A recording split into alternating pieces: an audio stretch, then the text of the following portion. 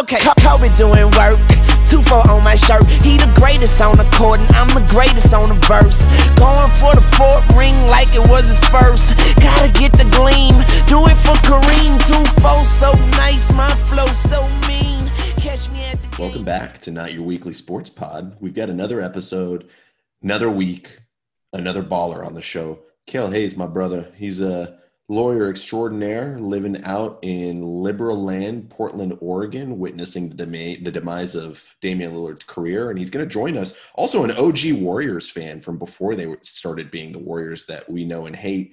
It's going to be interesting to hear your takes, brother. Good to have you on the podcast. Glad to be back. It's been a while. It has. I think the last time we had you on, did we talk football or we were talking some Rockets hate?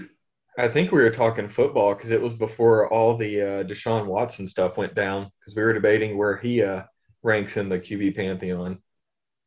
Yeah, how that conversation has aged so gracefully. And here we are, Deshaun Watson probably not playing football this year or next year. But we are playing basketball, and basketball's back in full effect, man. And this is a really, really fun time to be talking basketball. Because I don't know if you agree or not, man. I think this is one of the first times in my adult life that I can remember there being true parity in the NBA, right? You know, every year for my entire college existence, even like the latter years of high school, it was LeBron and the Heat or Popovich and Duncan are going to be in the finals, or the Warriors are going to be in the finals, or just straight up LeBron is going to be in the finals.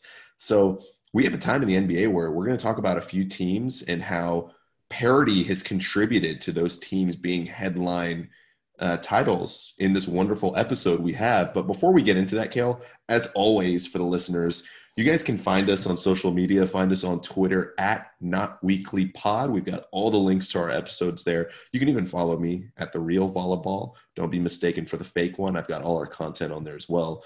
And we open this episode, as we always do, with some trivia for the listeners.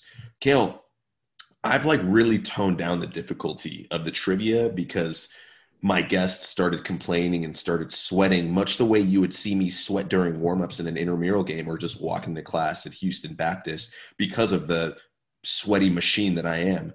They started sweating these questions, so I toned the difficulty down. We threw some softballs at them, and we're back to throwing the fastball at your torn labrum, ready to go here. So I've got one for you, man, and it's about a player that you have orgasms about on a weekly basis. It's about Steph Curry.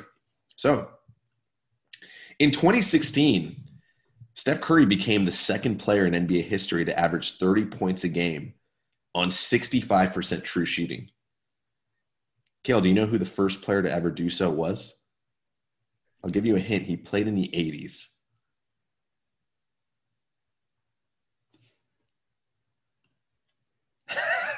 I mean, I want to say Jordan, but I'm actually going to say, was it Larry Bird? It was Adrian Dantley in 1984 for the Utah Jazz. One of the or was it the Utah Nugget at the time? I can't remember. But one of the most underrated scorers ever. I was going to say that is someone that I would not have picked. Curry did it again in 2021. He averaged 32 a game last year on 66% true shooting. This year, he's not on pace. He's scoring 28 a game on 64%. But who knows, man? Things can pick up. He's had a cool streak of late with just only 30-point games and not 50-point games with 23-pointers from half court. Yeah, he's starting to show his age. It looks like he's about to fall off the cliff. So, bro, I bring Steph Curry into the equation because the Warriors are actually one of the teams we're going to talk about here. And we're going to talk about how parity has played a part this season, right? There were the teams I know we discussed before the basketball season started, teams we were kind of looking out for, what we thought about them, the players on them that, we have a pretty good track record of talking about and criticizing, and just how they factored into the team's success or lack of, like we'll get to with the Lakers. So let's open this up, man. Let's talk about this. Is a team that has so many pieces that we need to unpackage, man. Talk to me about the Los Angeles Lakers. This is the team that, again, everyone kind of before the season started, they were the picks out west. We threw shade on the Suns' name without even really recognizing it and not giving them the respect they deserve. And they've they've been, one of the best teams in the West. So before we get to the Suns and the surprising good teams in the West, let's talk about the Lakers, man. Just give me your opening thoughts on La La Land and the team run by the greatest player in NBA history, LeBron James. Well, I'm not going to go into the LeBron thing because with, you already know my we could. Positions on LeBron and Jordan. Okay. But as for the Lakers, they're a massive disappointment to a lot of people, but at least in my eyes, this is kind of what I saw coming. They don't have any shooting, so there's really not any spacing on the court. Hey, Kendrick Nunn will be back soon. I'm sure he's going to light it up for 35 points a game. But I don't understand what they did in the offseason by bringing in Westbrook. This is a team that has to have shooting, and they went out and traded a bunch of pivotal role players for the worst volume three-point shooter in history. So all they've done is caused themselves more issues, which is evident. That lane is crowded. You look at any of the games that they're playing, they don't really have any spacing. Everyone's just kind of sagging off and playing more in the lanes, and there's just no room. So it's not surprising to see that they're just kind of middle of the pack in the West. So many thoughts.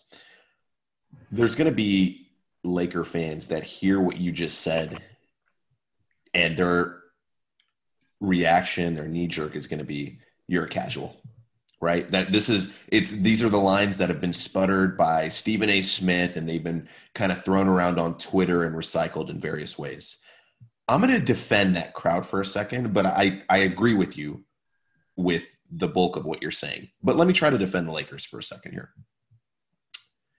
This team last year in the playoffs, first round exit, massively disappointing, right? Is there any doubt that in the depleted Western Conference that we saw last year, a healthy LeBron James and Anthony Davis win the championship, regardless of who's around them? There's a strong argument to be made for that. Yeah. So the whole point of the roster building experiment that LeBron went through this offseason, and I say LeBron because LeBron is the daddy of LA at this point. He runs that team. There's no doubt about it. The thing that LeBron went through is bringing in guys that can maximize their regular season usage, take the load off LeBron and AD, and allow them to be fresh in April, in May, in June, in winning time, as they call it. And what greater player, what more frustrating player, true, but what greater player is there than Russell Westbrook in that regard? A high usage guy during the regular season that up until last year with Washington, Russell Westbrook never missed games, right? He was an Iron Man. Sure, he'd go and get his knee scoped out damn near every offseason when he was in OKC, but Russell Westbrook, when it came to your best ability is availability, Russell Westbrook was tier one in that regard. And, for a guy who can have a high usage rate, who can take over the playmaking duties, who can kind of run your offense in the half court, initiate some fast break stuff. And sure, of course, he's a turnover machine. He dribbles the ball off his own foot in the fourth quarter, and he can't space your offense worth of shit. And there's going to be some realities that we have to face when it comes postseason time with Russell Westbrook's playability in winning time lineups. But I don't think that's what the Lakers are concerned with. They're concerned with, hey, LeBron James is 37 years old, coming off multiple injuries in a career that hasn't featured any major injuries. And Anthony Davis doesn't look like a top 10 guy in this league anymore. Let's get a guy that can allow LeBron to be LeBron in May, and that's what we're going to put our money on. And I think that's what the Lakers are going for, man. I don't think we've seen the final form of Russell Westbrook on this team. I don't think we know exactly what this team is fully healthy yet. There are a lot of pieces missing, and LeBron's missed some time as well. And so I think for what they're trying to do, they've been underwhelming, but I'm not in the group of fans yet who's willing to jump off the cliff. I've got a pretty hot take with that because I do think this team hasn't seen its final form yet. I think Russell Westbrook gets traded at the deadline for a shooter. Wow. Wow. But I disagree. So, and this is something that has come back and it kind of bit the Warriors in whenever they went in the playoff mode, whenever we had Durant, is you sit your top players so often throughout the season, but they never really feel like they've fully engaged, like they've got to the peak of their game. And so they're struggling at the beginning of the playoffs or in the middle of the playoffs to really find that form because they didn't find it during the season. They just didn't play enough. They didn't keep that sustained high level of play. And it showed with the Warriors kind of struggles in the second round and the Western Conference Finals that they had against the Rockets. They really hadn't been pushed, especially the big players during the season. And so they didn't really have that high level of game that they could pull out of their ass at the last second. I mean, they did, but it was due to really sheer injury luck. Um, but with the Lakers, I mean, I don't know. LeBron he hasn't looked good when he's played. AD hasn't looked good when he's played. And so you're asking somebody that hasn't looked good this whole season to then try to look good in a very small window in the playoffs where, 3 losses or 4 losses and you're out. So you've got an even more compressed timeline to try to get better. So I think that's going to backfire against them. And the issue that they have is when they're not playing well, everybody's just going to come down in the paint, and then you've got Westbrook on the floor. Westbrook can't shoot, so you've got 3 guys on the floor, and LeBron, AD, and Westbrook that really don't shoot threes. So, I mean, you've really marginalized your offense. In today's offense, if you don't have at least 3 shooters on the floor, you're not winning a lot of games. And so, unless the Lakers find shooting, and I think it's going to have to be getting rid of Westbrook because there's nobody else on the team that's really going to shoot. I think Talon Horton Tucker is kind of an 8th guy on a bench. I don't think that he can handle Massively overrated by Laker fans. I don't think that he can handle efficiently the amount of shooting that the Lakers need. I mean, we already know what Malik Monk is. Wayne Ellington is way too old, and Kendrick Nunn, I think, is too. He's going to be too limited by his injury to be quick enough to get himself the space that's needed. And so I don't really see much more than mediocrity from this Lakers team unless they get another shooter or two. I think the saving grace for them is going to end up being just one thing, right? And this is a question you're going to have to answer, Kale. Where is LeBron James in the tier of superstars in the NBA? Or rather, I guess the important question should be, where will he be in May? Before the season started, we did a tier superstar podcast where my tier 1 of superstars is still KD, Giannis, and right on the fringe, right on the bottom of that tier 1, I still had LeBron James in there, with tier 2 being featured by James Harden, Steph Curry, and Kawhi Leonard. Is LeBron James still in that tier 1, or do you think he's dropping out of tier 2, maybe tier 3 level of play? He's missed time so far, so I don't think we know yet, but what's your anticipation? He hasn't looked the same LeBron, and you're seeing it, and you can tell it, at least for me, the way that I judge it is by the way that he reacts on the court. LeBron is not one that has really tended to show a lot of frustration towards other teammates in his career. Otherwise, I mean, his career highlights would be nothing but frustration, considering that first round of, shit show that he carried in Cleveland. But he's become a lot more animated as of recently. And I think that's because he doesn't have the fast twitch and those reactions that he used to. And so his passes aren't where he normally is able to put them. They're coming back a little behind. He doesn't have that burst that he used to really get in the lane and just blow by people. His shooting percentages have dropped. He's not able to finish in that mid-range 3-point area like he did for a long time. And it's hampering the team while you've got Steph Curry, who, I mean, it speaks for himself.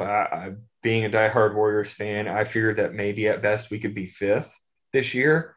But what he's done so far has been phenomenal. We can get into that later, but Yeah. I think you were starting to see LeBron slightly descend from that pantheon of the greatest into the league to slowly kind of coming down to what we saw with Peyton Manning, just kind of a slow fall off. Granted, I don't think he's going to have that fall off that Manning did from being a Pro Bowl to barely being a replacement level starter, but it looks like all the minutes have finally started to take a toll.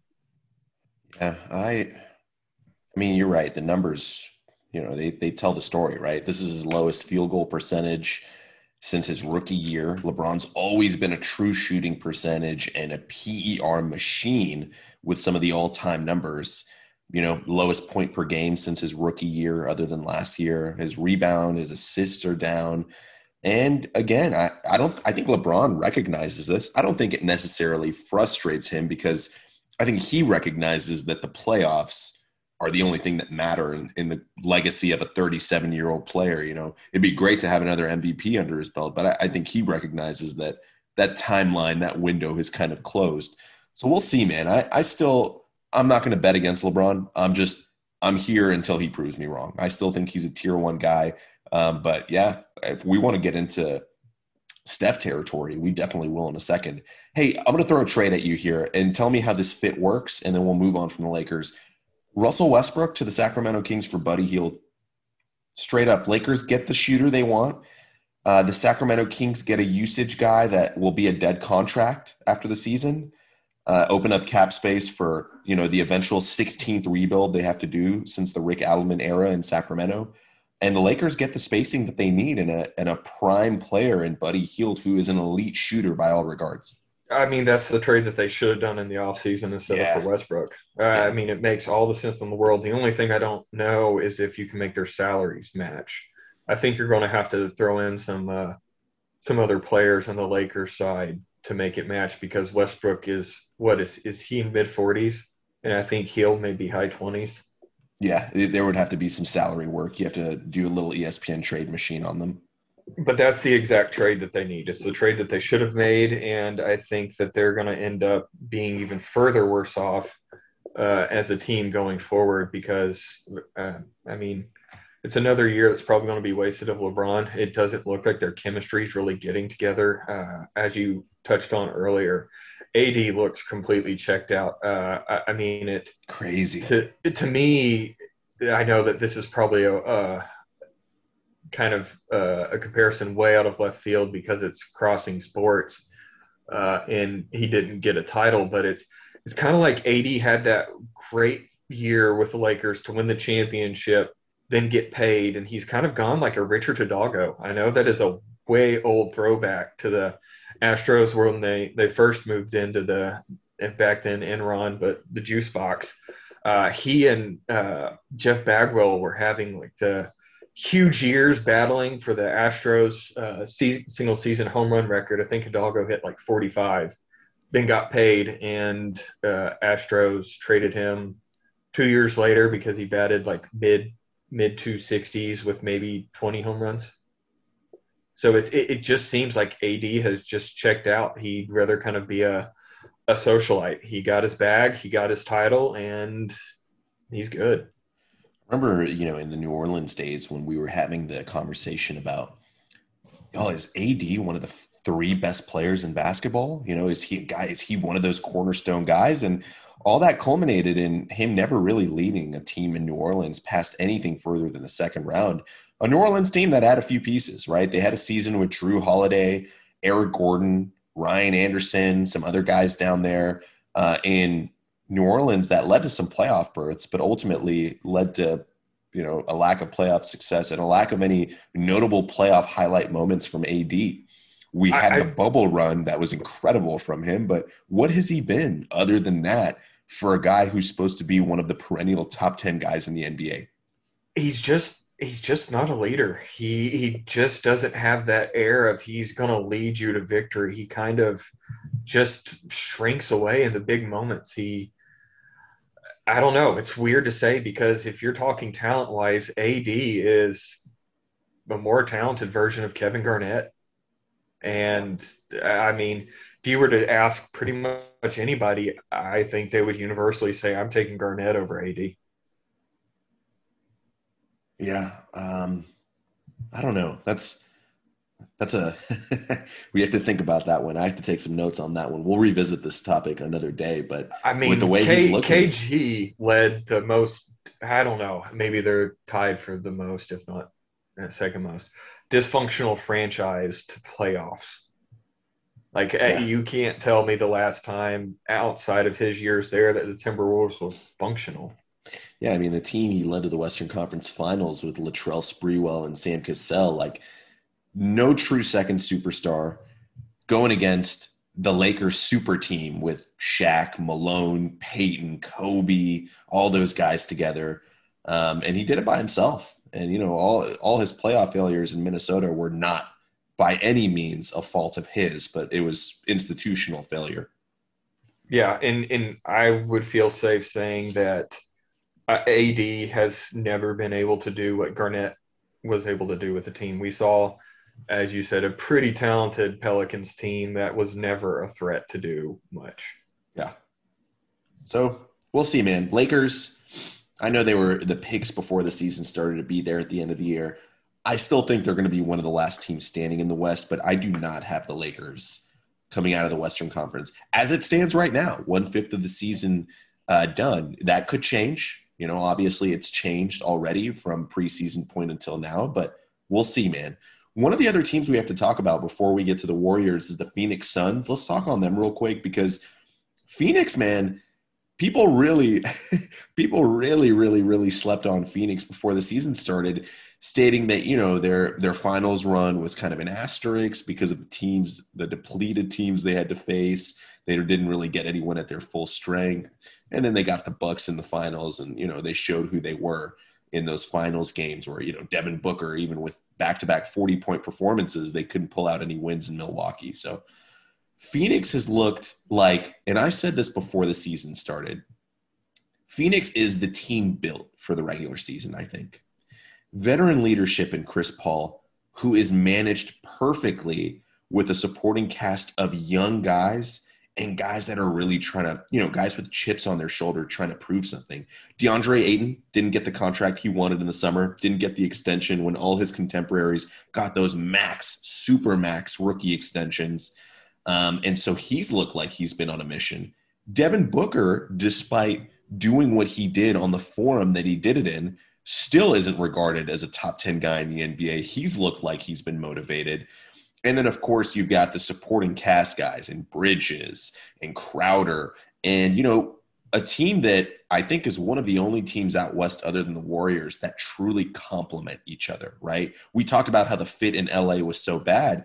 What perfect, you know, dichotomy is there between two teams than to throw the one between LA and Phoenix and the way Phoenix has built this roster out? Yeah, this Phoenix team reminds me a lot of the prime Steve Nash, Amari Stoudemire, Joe Johnson Suns. Like they have the look, but I think that they are going to make a deep run into the playoffs. I've got them going to the Western Conference Finals. I last year we figured they'd show who they were. They were young. They were not expected to make that run. They did it anyways, and against a more seasoned team that had more veterans that was expected. But now you can say they've had their experience. They know what they need to do in the moment. And I mean, that team they're built around all the right pieces. I mean, it really reminds me of that Steve Nash Phoenix team, and I think they're actually better. Yeah, I mean, if that Steve Nash Phoenix team kept Joe Johnson when Robert Sarver's cheap ass let him go after that first year of success under D'Antoni, we could be comparing them to this Suns team right now. But, you know, the thing that they lacked in terms of roster building on those Nash-led Suns team was the perimeter playmaker that could truly score and get his own bucket, right? Your proto shooting guard, small forward kind of guy. Well, you had Joe Johnson, but Joe Johnson was more of your mid-range guy. He's not Devin Booker. I would say Devin Booker is more talented than Joe Johnson was. Yeah, I mean, and let's be clear, there is no Devin Booker in the early 2000s, right? A shooting guard that averages 6 threes a game, attempted 41% from there, that can score in the variety of ways that Devin Booker can score. Devin Booker, as it stands right now, is a top three shooting guard in basketball. But the only thing comparable to Devin Booker in 2005, 2006 is Kobe Bryant. And there's not even anyone close. So it only speaks to the level of talent that the league has today, right? Agreed. And I mean, difference in the how fast offenses are run. I mean, Phoenix is as fast as even like a middle ranked team in the NBA today in pace of play, or I No, haven't. no, they would not. And in terms of 3-point attempts either, they wouldn't even be a middle tier team. They'd be a bottom tier team. Yeah, so I mean, it's tough to say kind of how the league has adapted and what offenses look like now as to what you would say, but I would still even say if you put Devin Booker or you put Joe Johnson in this type of environment with the skill level that he had at that time, I still don't think he'd reach Devin Booker's level. So you've got an overall more talented team. I think Aiton is going to blossom. I think he's got a chance to be kind of a Dwight Howard, Aldridge hybrid. He's got enough touch that he could learn to have a pretty good 15-foot jump shot game, and you get that happening, and you actually pay him. I mean, with CP3 leading that, and I think that this has just showed what a phenomenal leader CP3 is. He doesn't get enough credit for it. I mean, I know the playoffs is the playoffs, but every team that he's on is a winner. And I mean, he took a team that was supposed to be borderline playoffs last year, took them to the finals, and then this year it got them out of that terrible start that they had. They look everything like a Western Conference leader. Yeah, they're 17-3, second in the West, only because the Warriors are looking unreal. And like you said, man, Chris Paul, 30, he's what, 36 now? He's 37? What is he? I think he's 37. He's the greatest old man point guard in the history of the NBA. I feel pretty confident in saying that. He's 36 going on 37. As far as like point guards that are 6 feet tall and under, their games never age gracefully. And I think Chris Paul is the greatest in that regard for short man point guard game evolving. He's averaging 14 and 10, a 5-to-1 assist to turnover ratio, pretty good splits, not the best of his career, but I mean, for a 36-year-old guy who's the secondary offensive option on a team that's looking like they're going to be one of the best offensive teams in the league, that's pretty damn impressive, man. Well, So and he's up to steals, up to 2 steals a game. yeah, I mean, still these young still a tier guys one defender. are getting the ball snatched by this old man. He's vegan, but the vegans have cookies too, and he's taking all the vegan cookies from the fucking point guards in the other backcourt. I mean, they look legit. They are legit. I think that it's tough. I love my Warriors, but man, if you're putting them with the youth that we have, that's not as tested up against that Suns team, I think that's a 7-game battle. I agree. So there you go, Phoenix. There's your little love. I don't know if you guys are going to make it out of the West. I think you're the second best team in the West, but you had a good run, right? For a cheap owner, you're probably the best sports franchise run by a cheap, horrible owner. So there's that. Yeah, I mean, I'd love to dive into what Sacramento has done and all the talent that they've wasted, but that's a 5-hour podcast itself. Yeah, we can do that another time. I'm down for the greatest tragedy in sports. Let's talk about your team, man. Here we go. The moment you've been waiting for, Kale. I've shit on Steph Curry for so long as a Houston Rockets fan. I've made arguments against him. I've downplayed his greatness. Let's do it, man. Golden State Warriors, just go. Just run. I don't know what to say other than Steph Curry is we know what he is as a shooter, but now we're seeing truly what he is as a leader, and I mean as a teammate. it's hard for me to really compare what Steph does and what Steph means to anybody else that I've seen or stats that I've looked at because I mean you've got the greats, the greatest, your Jordans, your LeBrons, your Magics, that they were so good that they made the other people on their team better because of their greatness. And I think Steph not only does that, but he makes you an overall better player, period. It's not that his just gravity and what he's able to do gives you more open shots. It's the fact that his leadership and the culture that the Warriors have are making players better all around. I mean, He's the modern, if there's any way to connect this to my fandom of the early 2000s, he is the modern Tim Duncan, right? He is one player that can transform the culture of an entire franchise and be the accountability piece that you need without another coach, without another superstar, just by having him in your locker room.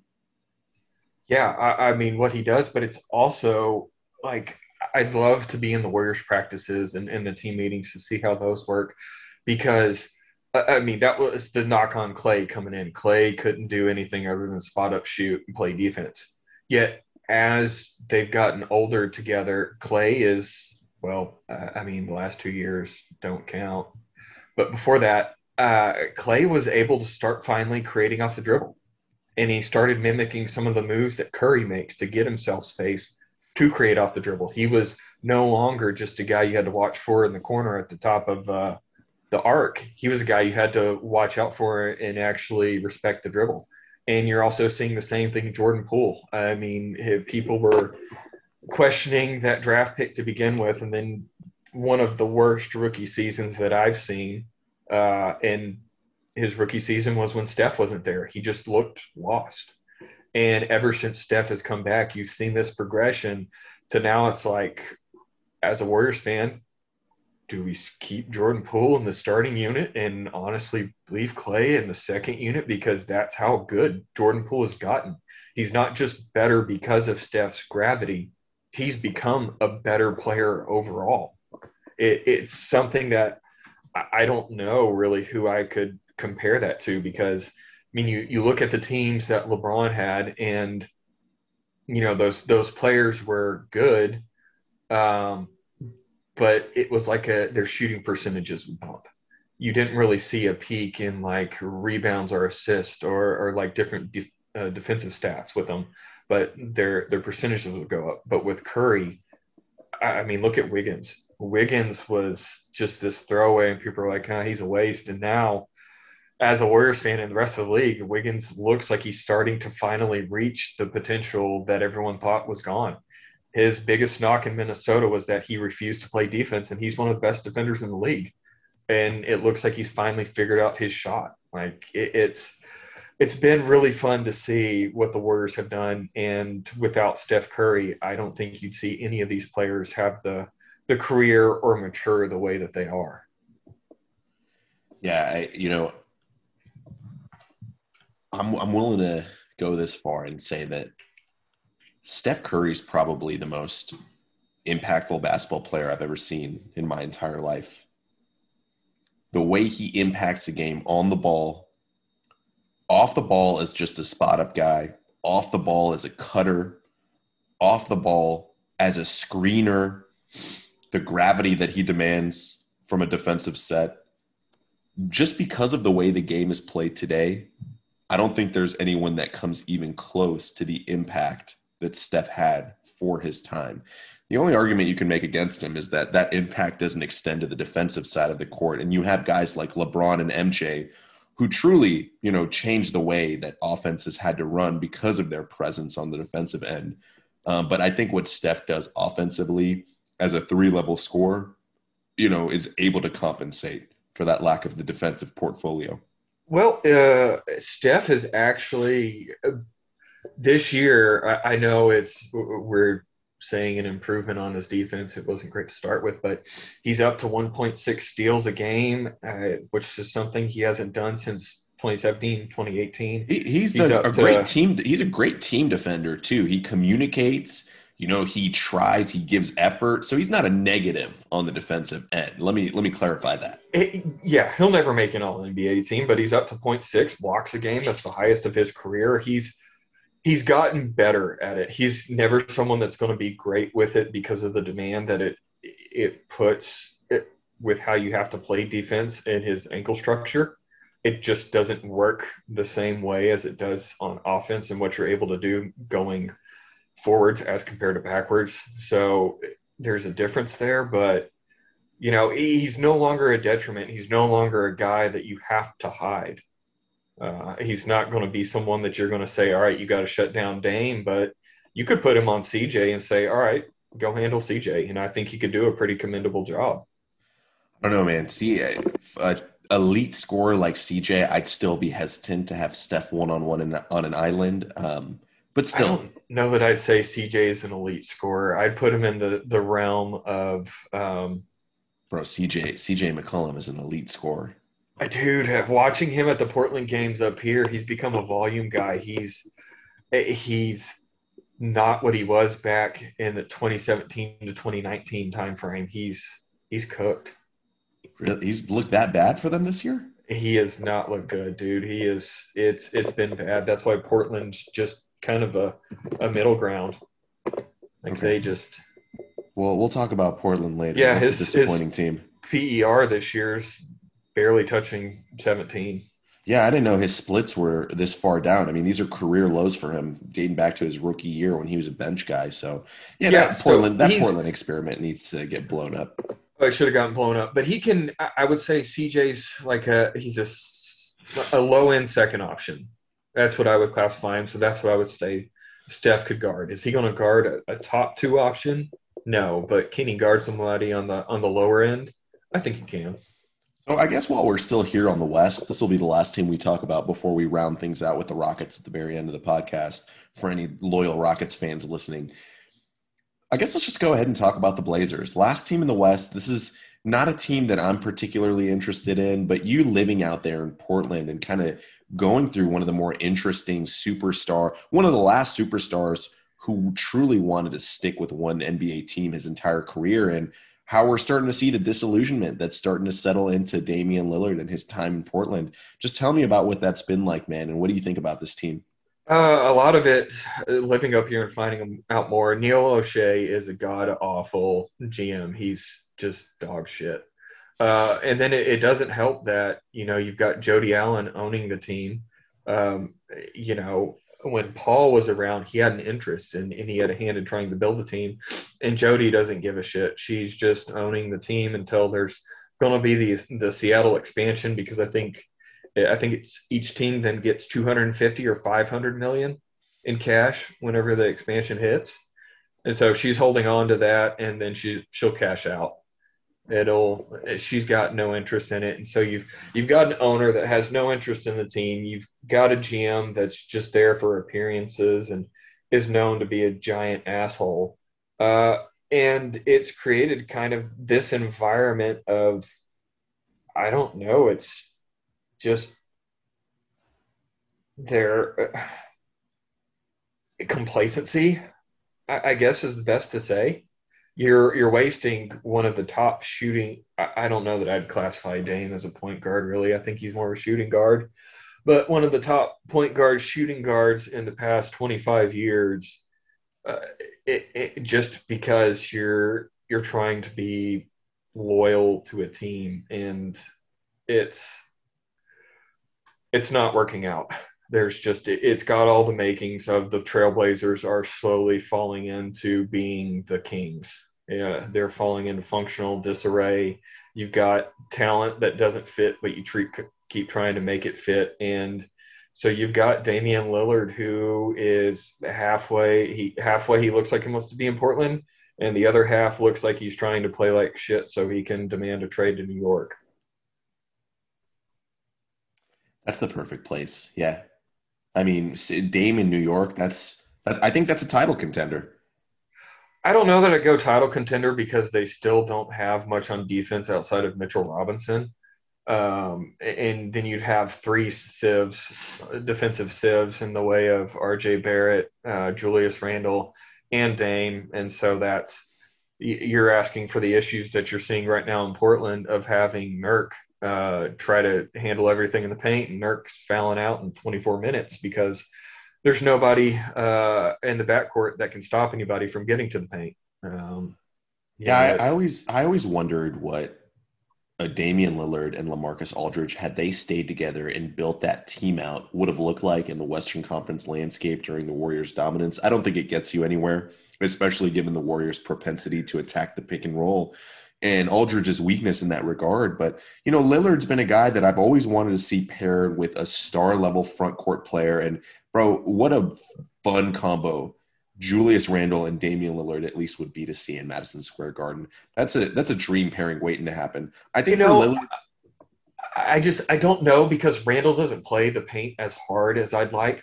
I want to see a Joel Embiid, Damian Lillard pairing. That would be the ultimate pairing. If you want Lillard to win a ring, I think the 76ers is the choice, the natural choice. That's, I think, what it's looking like is you've got to make a decision here.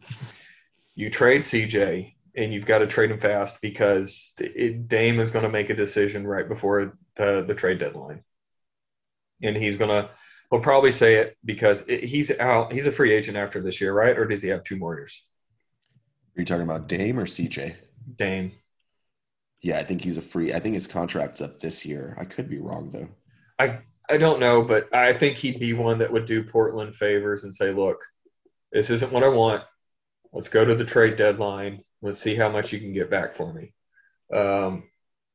Or you trade CJ and you give up Anthony and Nasir, and you try to pair him, or Nurk, and you try to pair him with a good big.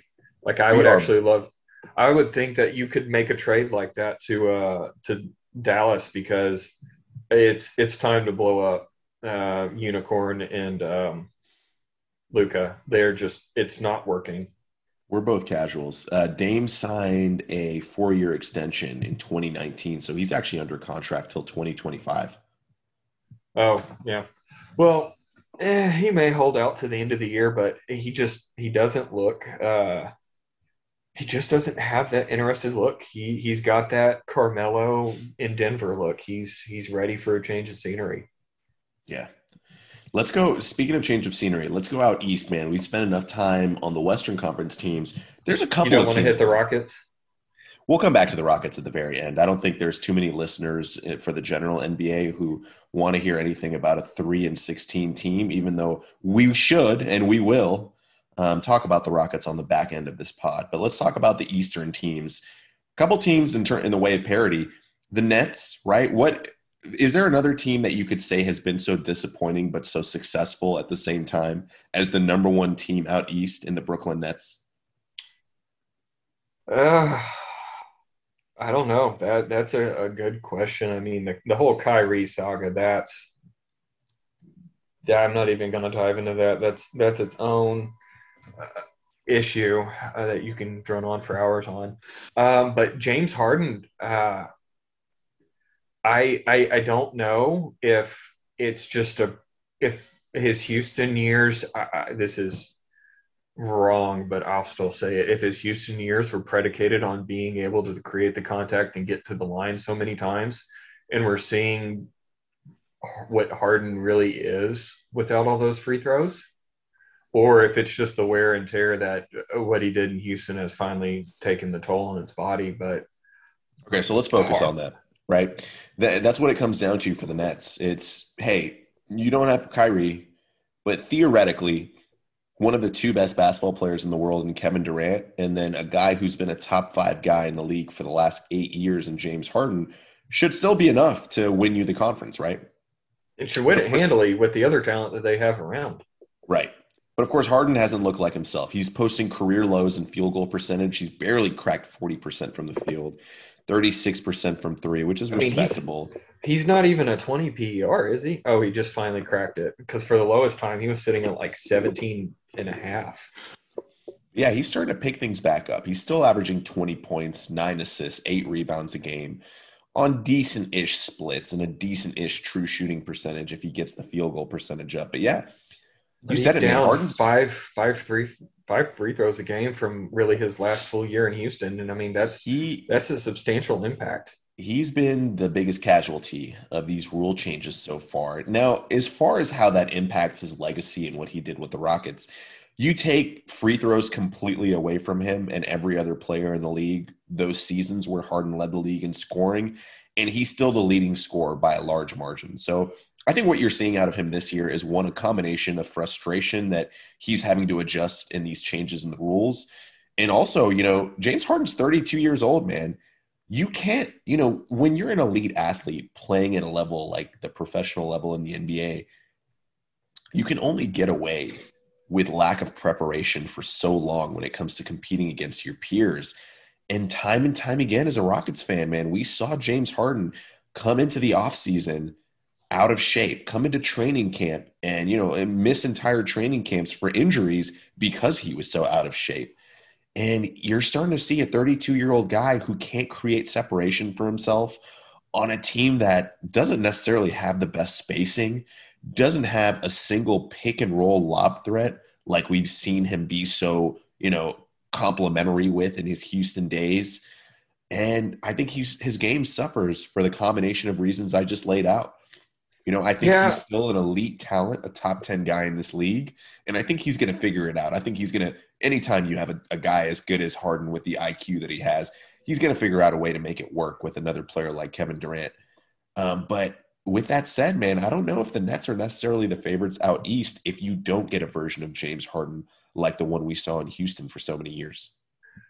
I agree. And I think that this isn't, we'll see him put it together. I think this is the backside of the cliff for Harden because the player that I really compare him to the most is one of my favorite players of all time and yours as well, is Tracy McGrady. I mean, McGrady had that block of years with the Magic in the first couple with Houston where he was the NBA. I mean, he and Kobe were there, and then, he got an injury. And because of his lack of effort and practices, just not in the NBA, but throughout his career, he wasn't able to get back to where he was. And I think you're seeing the same thing with Harden. I agree that, Harden would have put up ridiculous lines, but a lot of teams, whenever he was getting so many free throws in Houston, were instructing their players, dude, just let him go by you. Give him 2 points instead of the 2 point and one.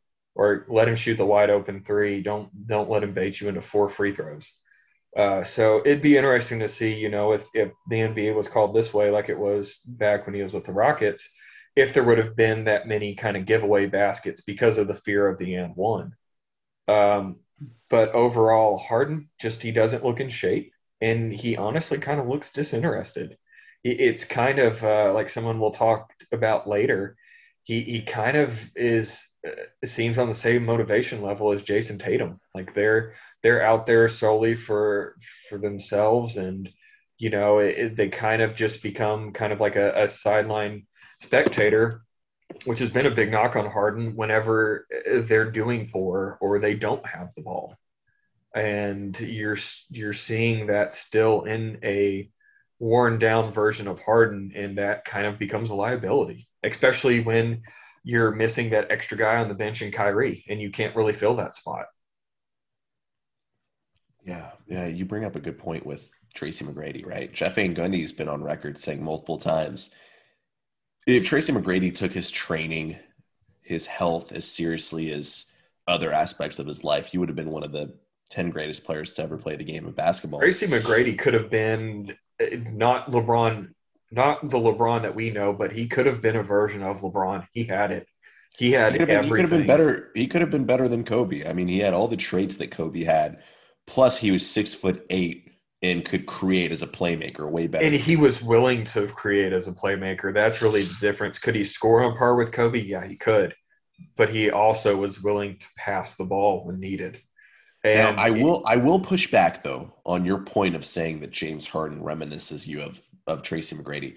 I don't think a guy without a work ethic can put up 26 points a game and 7 assists a game for about 9 straight seasons and never miss time. He never missed games in Houston. The first signs of him ever missing games was really his first season in Brooklyn.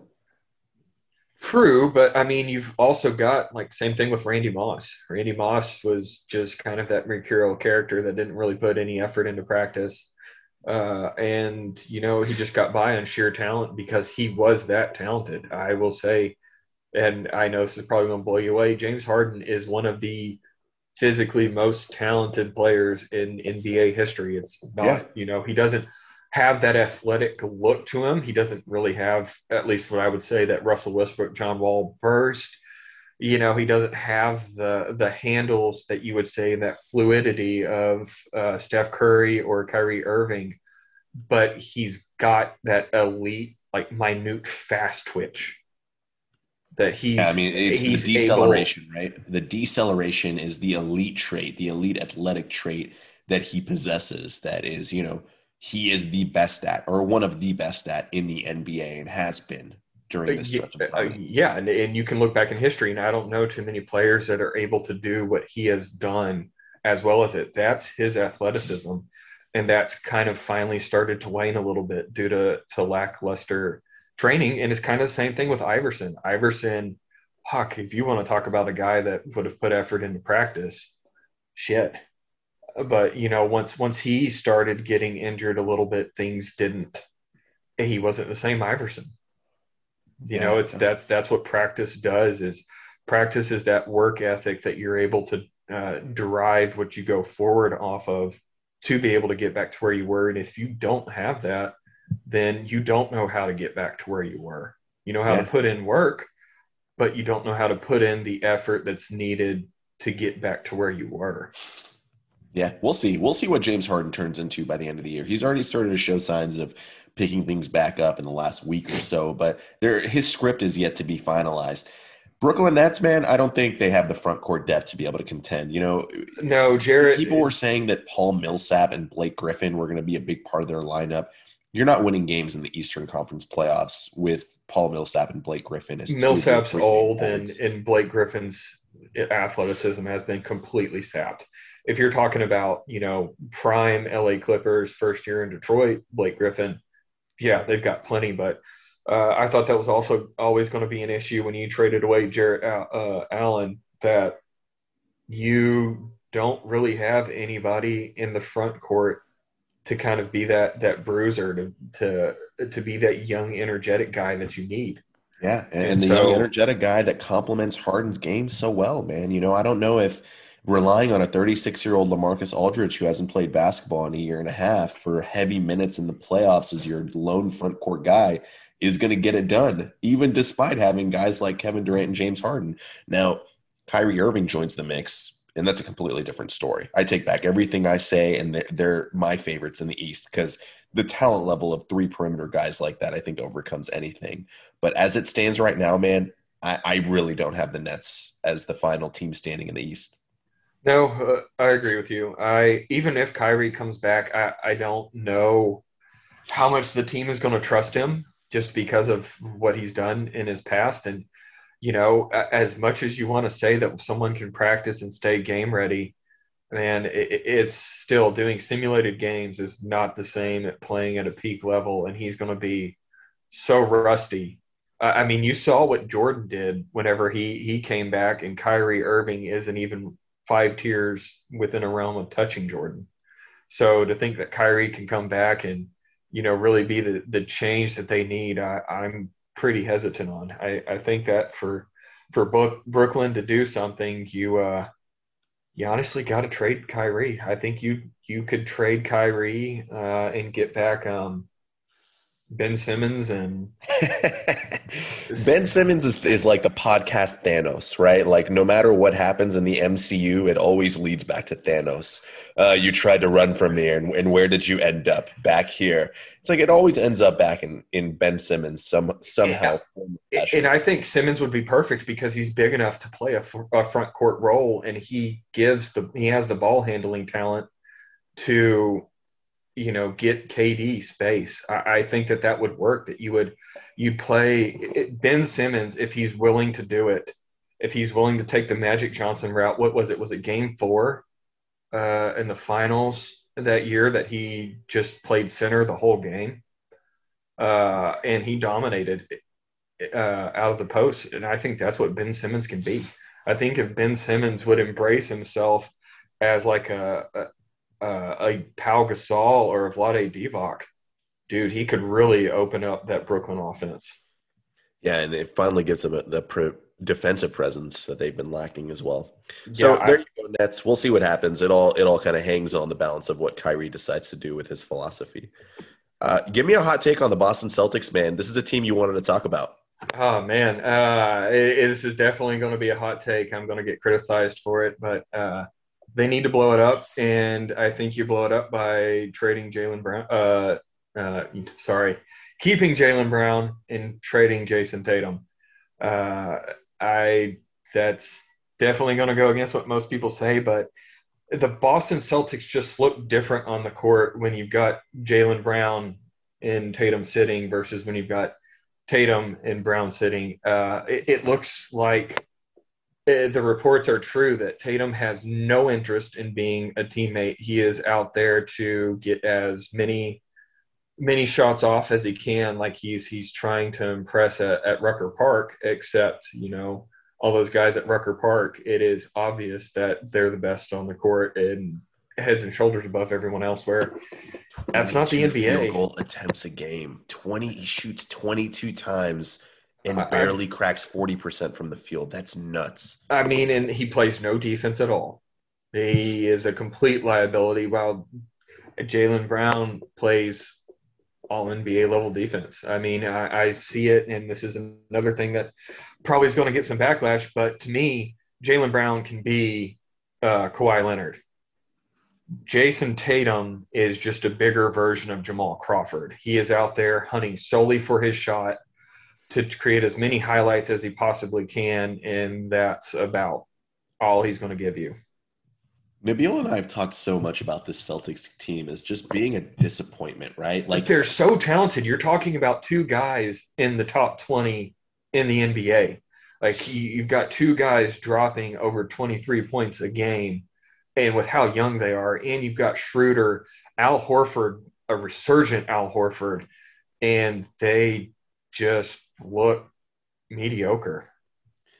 yeah, I mean, this is every kid's dream on NBA 2K is to start a franchise with two 6'7" plus guys, both under 25, both locked up for your team. Jaylen Brown's 25, Tatum's just 23, and they just haven't been able to make it work, man. And a big part of that is because of Jason Tatum and his lack of taking the next step that everyone really expected him to take since that sophomore season that he had. And he just hasn't taken it. And this year, he's looked like the worst version of himself, man. Like I said, barely 40% from the field, 32% three-point shooter on nearly 9 attempts a game. Like what kind of shit? His shot selection, his moments of passiveness, his moments of disinterest, like you mentioned.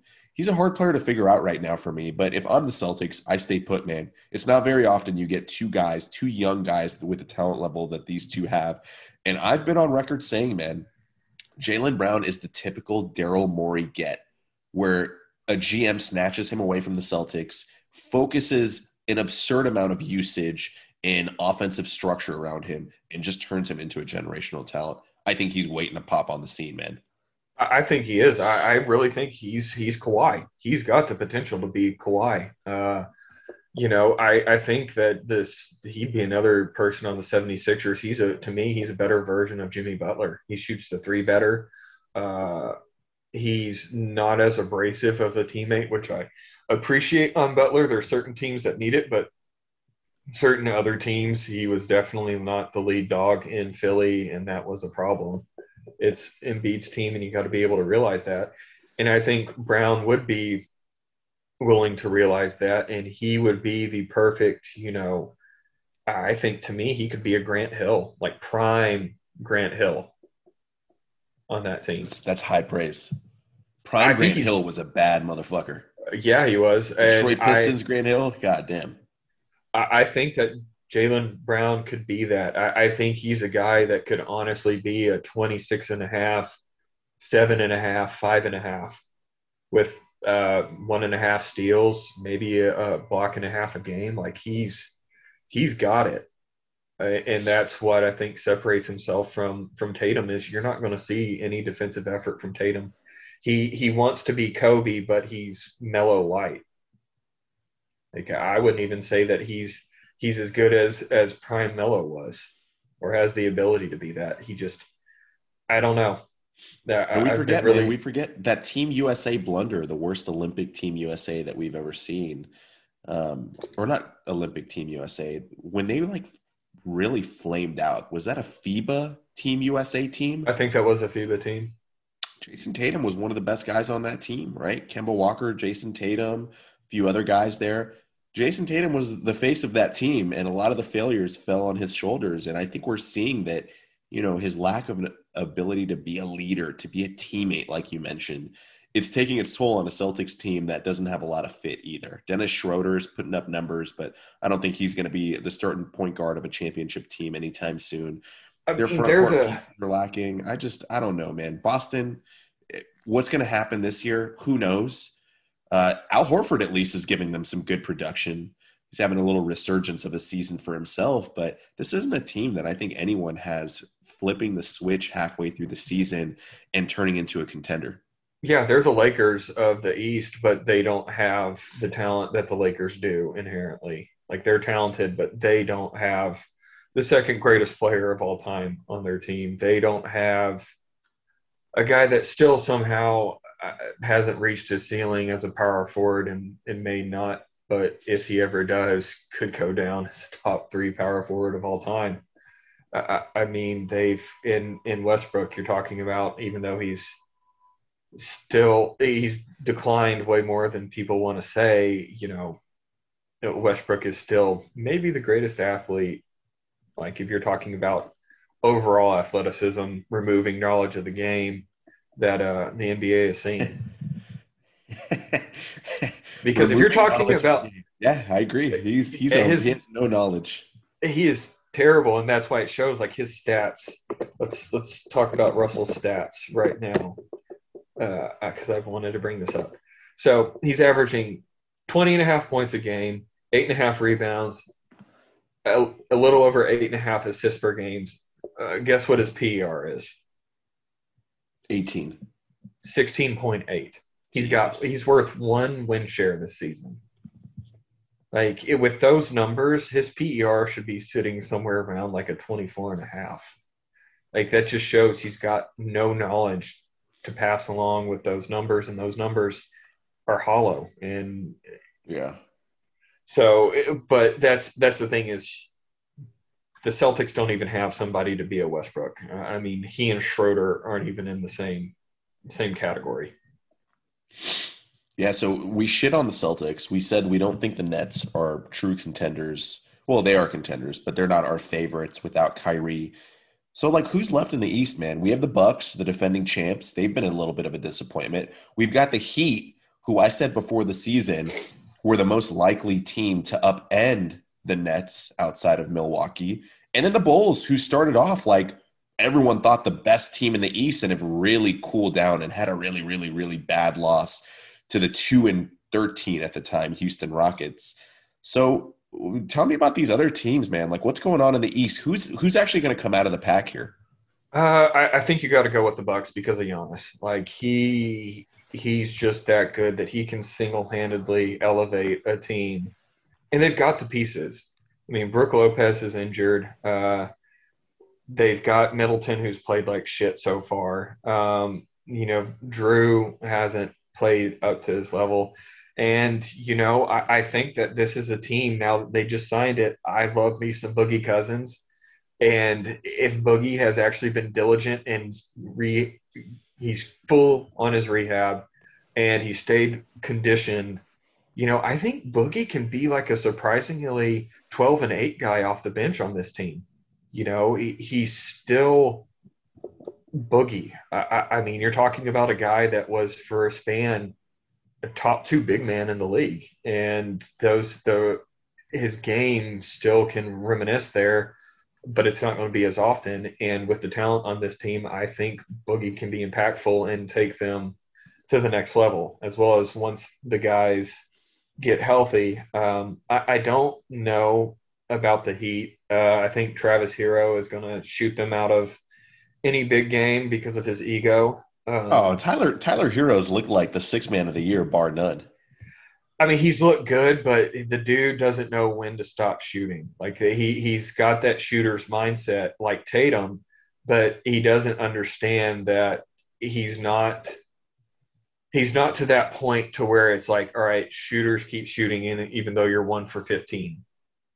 You know, Yeah, he's not a star level player yet. I'll give you that. The uh, numbers he put up this year have been extremely impressive, and maybe he does become a star player somewhere down the line. He's still young. He's only 20. He's 21, 22 years old. Um, but talent wins in the league, and Miami. they're talented, but But I don't.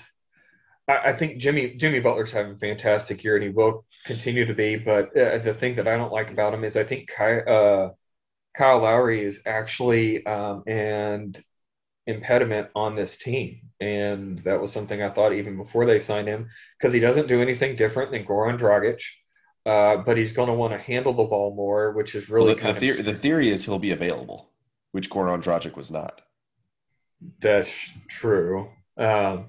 But what he's done is he's taken the ball out of Bam's hand, and it has really impacted how that team runs. I mean, Bam was one of the best passing big men in the league, if not the best passing big man. And he's down to. Are you going to put some respect on Nikola Jokic's name, or are you just going to throw that in there? To me, Jokic is a unicorn. He's not a big man. He's just Jokic. Like he is the unicorn.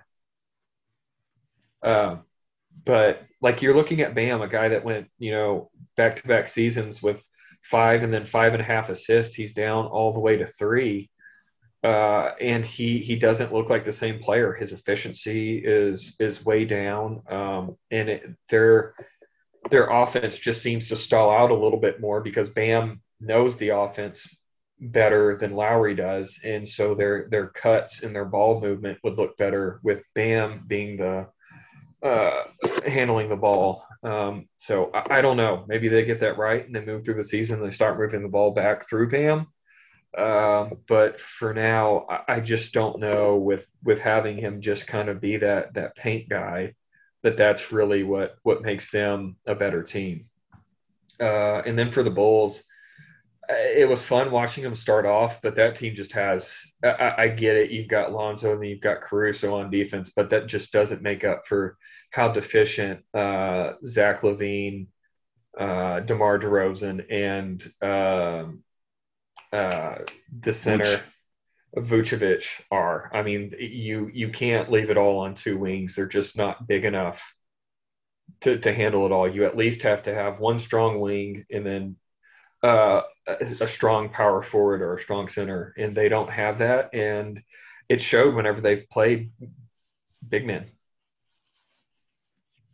Yeah, the defensive concerns are there. Lonzo's an elite defender, sure, but they really don't have any other defensive pieces that you can consider, high-end elite talent. So I mean, Caruso's hustle, but he's still not someone I would say is an elite talent defensively. Yeah, I still have Chicago. I've got Chicago coming out of the East, man. Before the season, I was so high on them. I'm still so high on them. I think a team that has a bunch of guys that are looking to prove something is a very dangerous thing in today's NBA, where guys load manage and take so much time off. Think about every guy on this Bulls team, every key piece. DeMar DeRozan gets traded from Toronto, they win a ring. That's been the mar on his entire career. He's never going to be a guy that can lead you to a championship. DeMar DeRozan, low-key, is looking like a top 5 MVP candidate this year.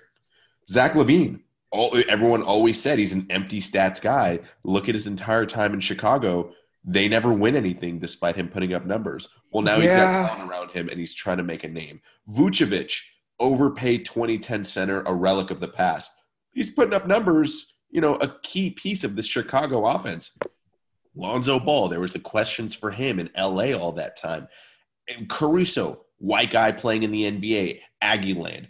All these guys have a chip on their shoulder, And for when you put them all together at a point where they're all in their prime and they're all at an elite level, the most elite level of their game, I think it's dangerous, man. And I think Chicago, of all the teams we've mentioned, all the blemishes we mentioned, I think theirs is the most fixable.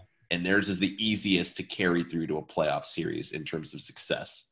I don't know. I'd still have to go with the Bucks just because the Bucks have the defense there. I mean, I'll still never understand why you have the best defensive player in the league in Giannis and you hide him. But you've got talented defenders in Middleton and Holiday as well. Where the Bulls, I mean, you don't have anyone that can really guard a big. And we've seen DeMar DeRozan play at an all NBA level, and we saw how that worked in Toronto, and he had a ton of talent around him there. My biggest thing is just I'm not putting too much stock into the importance of guarding the center position in today's structure during a playoff series. I don't know, man. I think you're going to start seeing the NBA kind of move back a little bit towards your post up big man back to the basket being somewhat important, because nowadays they're on the right team. If you've got a good enough big man who can play back to the basket, you can get a lot of easy buckets, and it's a shot that people really aren't contending. And so I think you may see somewhat of a transition back to that. Yeah, we'll still continue to see this, positionless NBA, but a big back to the basket guy, when you're worried about a 3-point shot, if the 3-point shot is going to fall, say, what's NBA average, 36% of the time? Yeah. But you get, a 75% chance to make 2 back-to-back, easy dunks. That may start playing into some GM's logic. So I don't think that it's dead, which is why I think you're seeing someone like Vooch play well, that you're seeing Valanciunas play well in New Orleans, is because those shots are starting to become more available and teams are realizing slowly.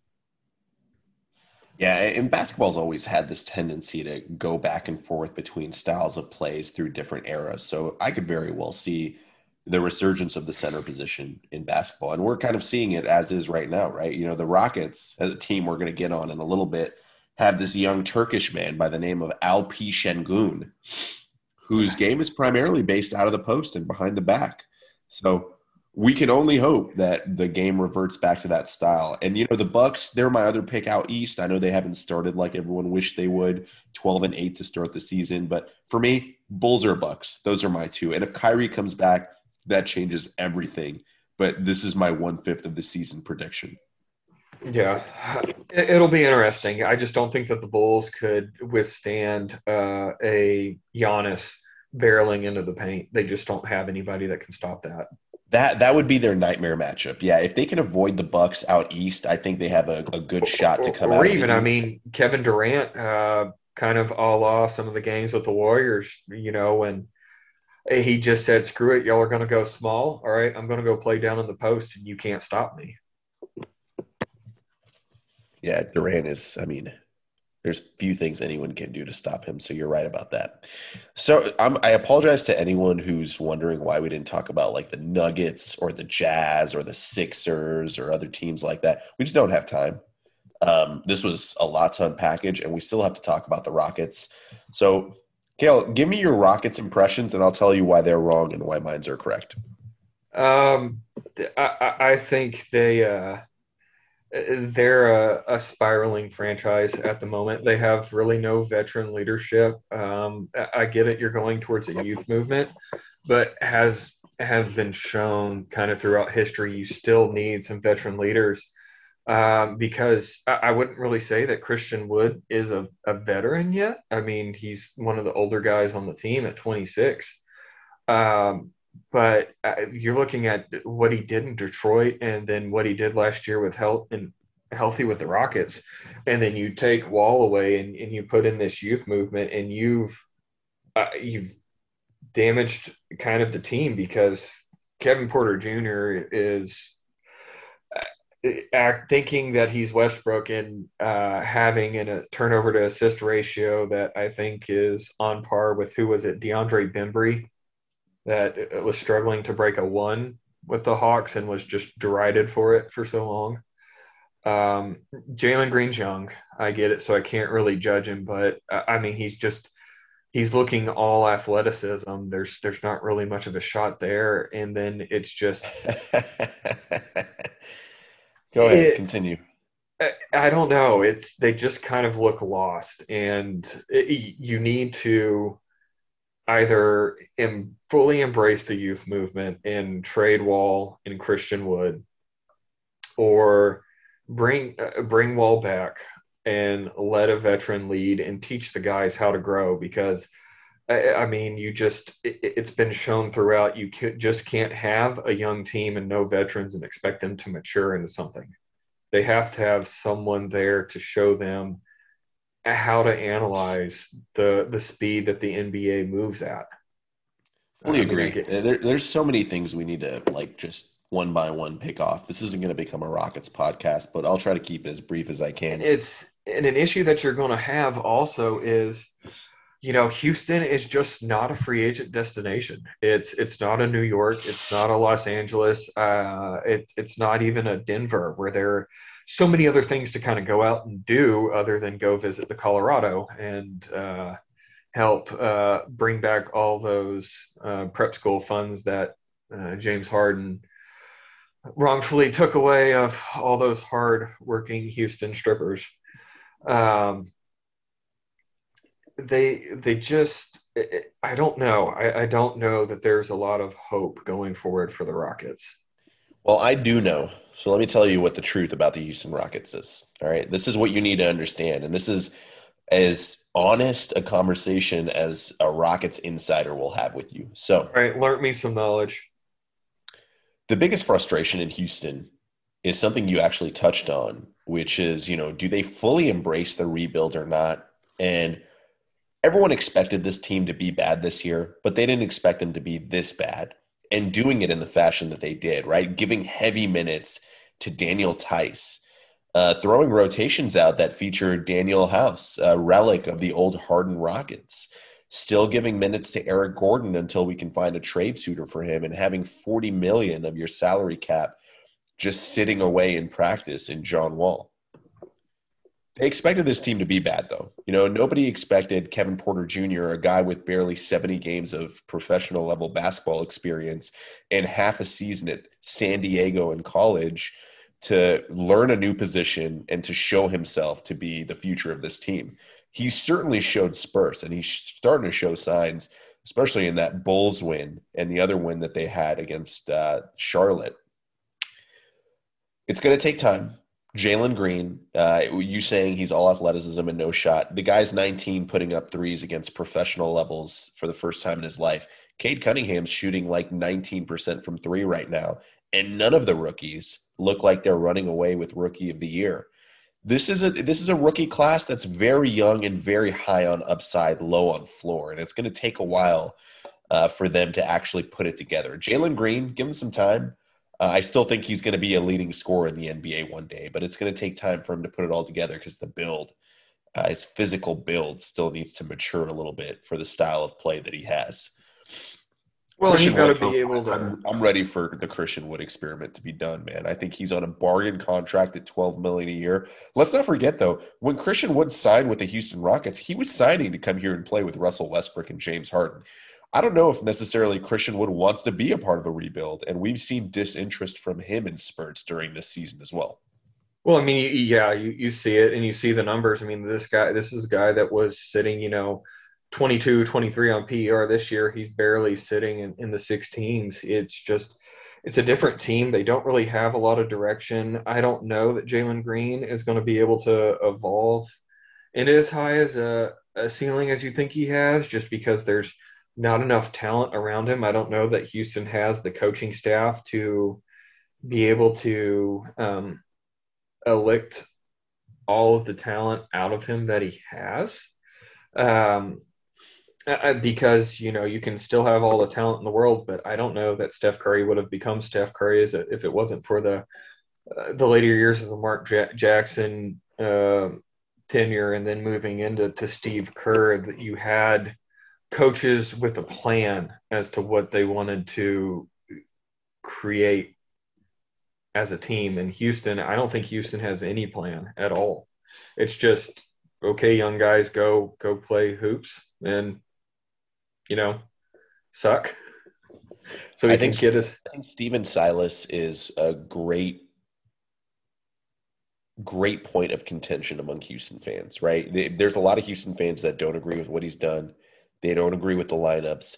I don't know if it's necessarily in his hands. It might be Stone behind the scenes. We know from Rockets insiders that Stone is a hoop head, and he loves to have his hand in everything that the team does. But here's the plan, Kel.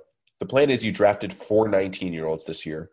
You're still trying to shed salary off of years of contention in the West during the peak of the Warriors dynasty. And now you own your draft capital for the next 4 to 6 years. And you just need to suck long enough to bring in homegrown talent. And so I think the plan is to tank and let these young guys develop. And we're starting to see signs of it in KPJ showing signs of being a point guard, in Jalen Green putting his scoring package together, in KJ Yeah, Martin Jr. actually looking like a competent NBA role player. And I think the most underrated rookie of this rookie class, the 16th pick of the year, Alperen Şengün, looking like a future starting center in the NBA. So I would say wait and see what they do with these salaries. Let's see what happens with John Wall. You know, you've read the reports, I'm sure, that now he wants to come back and start playing basketball again for this team. And what's that going to do to stunt the development of guys like KPJ and Jalen Green? That's a concern for Rockets fans. We'll see, I man. don't There's a lot of question marks still to kind of get into the next phase of the rebuild. I don't know that it'll do as much, because you can bring Wall as a second unit. I mean, you can still run him out there and for 28, 30 minutes a game, and, That's and that's run not what he Jalen wants. Green. He wants to be the guy. He has said he wants to be the man. Well, and I mean, I don't know that KPJ can really and become that. I mean, he wasn't that great in college. He was a late round draft pick. He's got a lot of concerns with his attitude and work ethic. And I mean, you just don't see great players start off their career with single digit PERs. That just doesn't really happen. Yeah, we don't know, but I think that's the point of this season is let's figure it out, right? He's a low risk, high reward guy. We gave up a top 55 protected pick for him. Let's see what happens. Put the ball in his Yeah, hand. Let's see if we've got something here. it's just trust to believe much of anybody that the Cleveland Cavaliers are willing to give up on in a bad Cleveland Cavaliers team too. Yeah, the only salvageable part of that equation is that the Cleveland Cavaliers are a bad organization, and they've given up on guys before, and they've brought in guys. The worst number one pick in the history of this decade of drafting Anthony Ooh, Bennett. So I wouldn't put much stock into their decision making. that is true, but that was a bad draft. They were signing for cap space there, and that was just bad. Yeah, and I there you go, mean, man. That's it. I'm done. I'm done talking about basketball. The Houston Rockets. I was happy when we started this, and we're back at square one talking about a rebuild. Bro, this was fun, man. I think we went like an hour, 20 minutes plus on this. I don't have a timer on it, but this feels like it feels like we ran through everything because it was so fun. But this is pretty much parity in the NBA. We talked about some of the best teams. We talked about the worst team. And we talked about teams that we thought would be somewhere in between that we're still trying to figure out west and east. Kelly, you have any closing thoughts, man? uh, you know, I don't know. This has just been such a year of parity. It's really hard to say. I want to believe that my Warriors are going to make it back to the finals. The West just has a gauntlet of talent that's underperforming at the moment, I think, and that can really pose a problem. And then you've got, if the Nets or Bucks start clicking in the East, I don't really even think that's it's a question as to which one of those really comes out of there. I mean, the only thing that I really closing thoughts is the Sixer Daryl Morey is ruining his reputation by willingly throwing away a year, if not more years, of prime Embiid. I mean, you've got a generational talent at at his position that I don't know too many guys that could do what he can do at his size, and you're willingly just throwing it away because you just won't make a trade. That's the sad Give me thing. your finals prediction right now. Uh,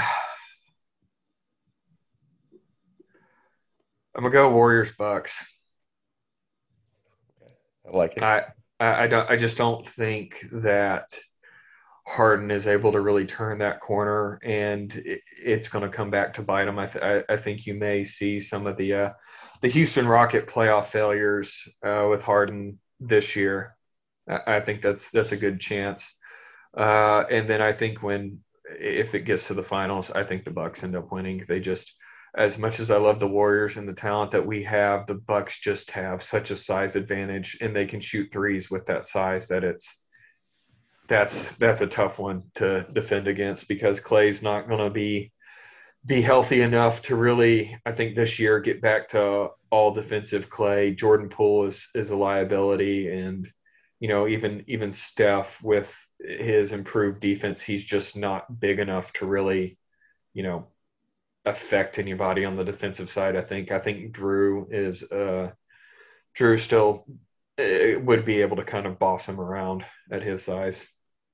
Agreed. I got Bucks Warriors in the finals. I got Bucks in 6. We'll see, man. We'll see what Clint looks like when he comes back. That could change everything. And if Kyrie comes back, the Nets are my finals pick. I would love to give that man, but I think Kyrie would find another reason to sit out the season, and I don't think he's going to come back crisp. I mean, you look at Jordan whenever he came back from baseball, and you're talking about one of the greatest athletes of all time, just period. And he still only came back to drop, what, 25 points a game? Yeah, the difference is Clay's not going to be asked to be the number one guy when he comes back. He might not even be the number 2 guy, like you mentioned, with how Jordan Poole's looking. So we'll Oh, see. yeah, with Clay, but with Kyrie, I just don't think that Kyrie can give them the Oh, yeah. shooting that you need. I think that's going to be tough, and the Bucks are just hurt. But anything can change in the finals. I mean, Budenholzer might be like, you know what, we're gonna put Giannis on Kevon Looney, and then Steph goes off for like 45 points. We'll see. We'll see what happens. All right, brother. It's been fun. It's been real. Hasn't been real fun. As always, we say bye. Bye.